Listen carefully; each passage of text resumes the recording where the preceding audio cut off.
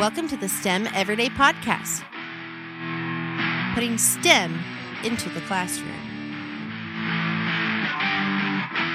Hi there, and welcome to another STEM Everyday Podcast.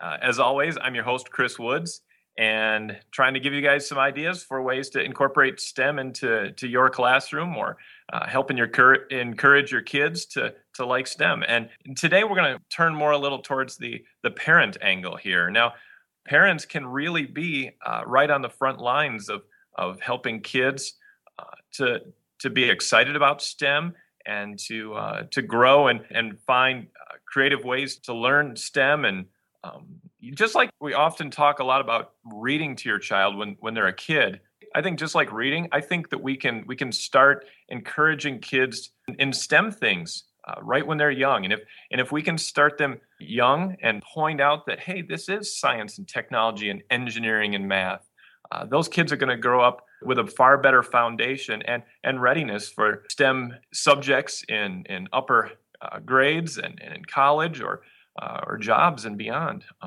So here's what I did. I came up with a whole different set of words for science, technology, engineering, math for STEM. And these are my words for parents. Okay, I'm a parent too. And here's my words. Ready? Stories, trips, exploring, and making. All right, stories, trips, exploring, and making. And I think these four things can help you to have a great time doing some STEM with your own kids. First of all, stories. Share the news that you see. Tell your kids when you see a story in the news or in a magazine or online or anywhere, share it with them. Show them, hey, this is science, technology, engineering, math. Get them excited. Tell them things that you remember from your history. When you were a kid, what was technology back then? When you see something on TV or in a TV episode or a movie, make opportunities. Don't just pick something to watch by yourself. Involve your kids and find something that can be STEM related with your own children. And then talk about it afterwards. Stories. All right. Second one, T, trips. Take trips with your kids. Take them to children's museums. Take them to historical museums. There's some amazing technology. People way back were not just, these dumb people. They were very smart and brilliant, and they figured out ways to do things with the things that they had. That's what we're doing right now today. Make your own field trip. Go to state parks or nature preserves or anywhere and see what you can see and get your kid just thinking. But take them on trips. And when you're there, put the cell phone away and pay attention to your kid. Make them the focal point and they'll love it. And you'll have a great time together with them too.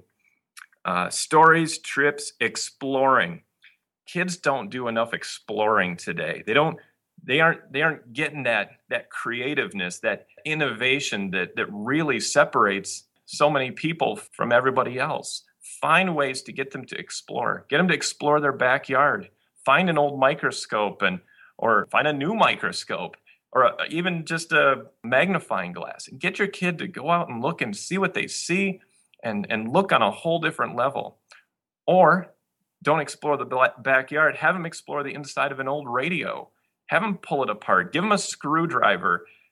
Help them unscrew it and take it apart and look at the things. And maybe that'll get them to think about something. Maybe they'll say, how does this work? And who knows? There's probably YouTube videos of how everything works. I bet if you looked, your kid would find out that, hey, there's a world of information out there. Get them to explore. Help them become creative. Stories, trips, exploring, making. Okay, making things together. Make time to play together, okay? The kids love to make things. You can find all sorts of cool things to make. One of my favorite websites is Instructables. Instructables has all these different creative, interesting things that basically people make out of junk and old stuff and repurposing stuff. Find something and just spend an hour making interesting things with your kids. Make things with Legos. Buy creative toys. Find games to play together, making time together with your kids.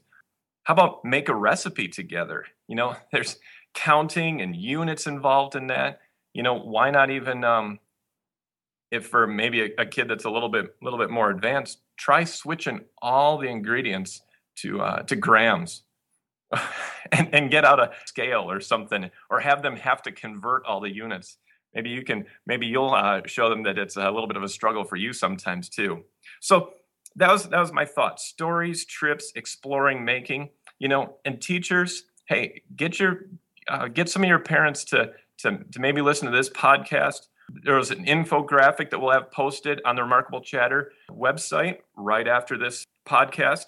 Just talk to your parents at parent-teacher conferences. Show them some STEM videos at science fair, time. Parents, the parents are doing big chunks of the science fair. They like that stuff. Encourage them. Say, hey, do some of this fun stuff every day, not just once a year with your kid.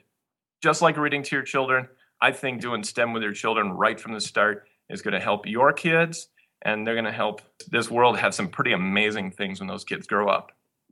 Thanks again for listening to the STEM Everyday Podcast, and listen to all the great podcasts here on Remarkable Chatter Network. Thanks. I'm Chris Woods, and we'll talk to you later.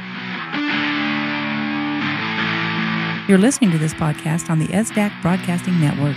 To find more information about this or other podcast shows, please visit remarkablechatter.com.